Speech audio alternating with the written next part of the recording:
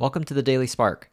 This is William Liao, where I share one idea every day on how to do our best work, create a thriving culture, and live a meaningful life. A good way to spot a rash decision is to pose the following question at least a few times. And then what?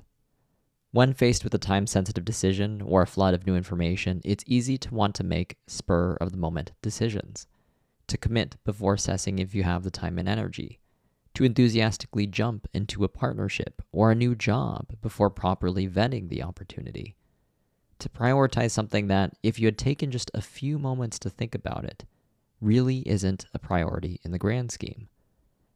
Before making a call in any situation where the stakes are high, pause first. Ask yourself, and then what? Multiple times over. Really play it out. Taking the time to do this can often make the difference between a rash and costly decision and one that bears fruit.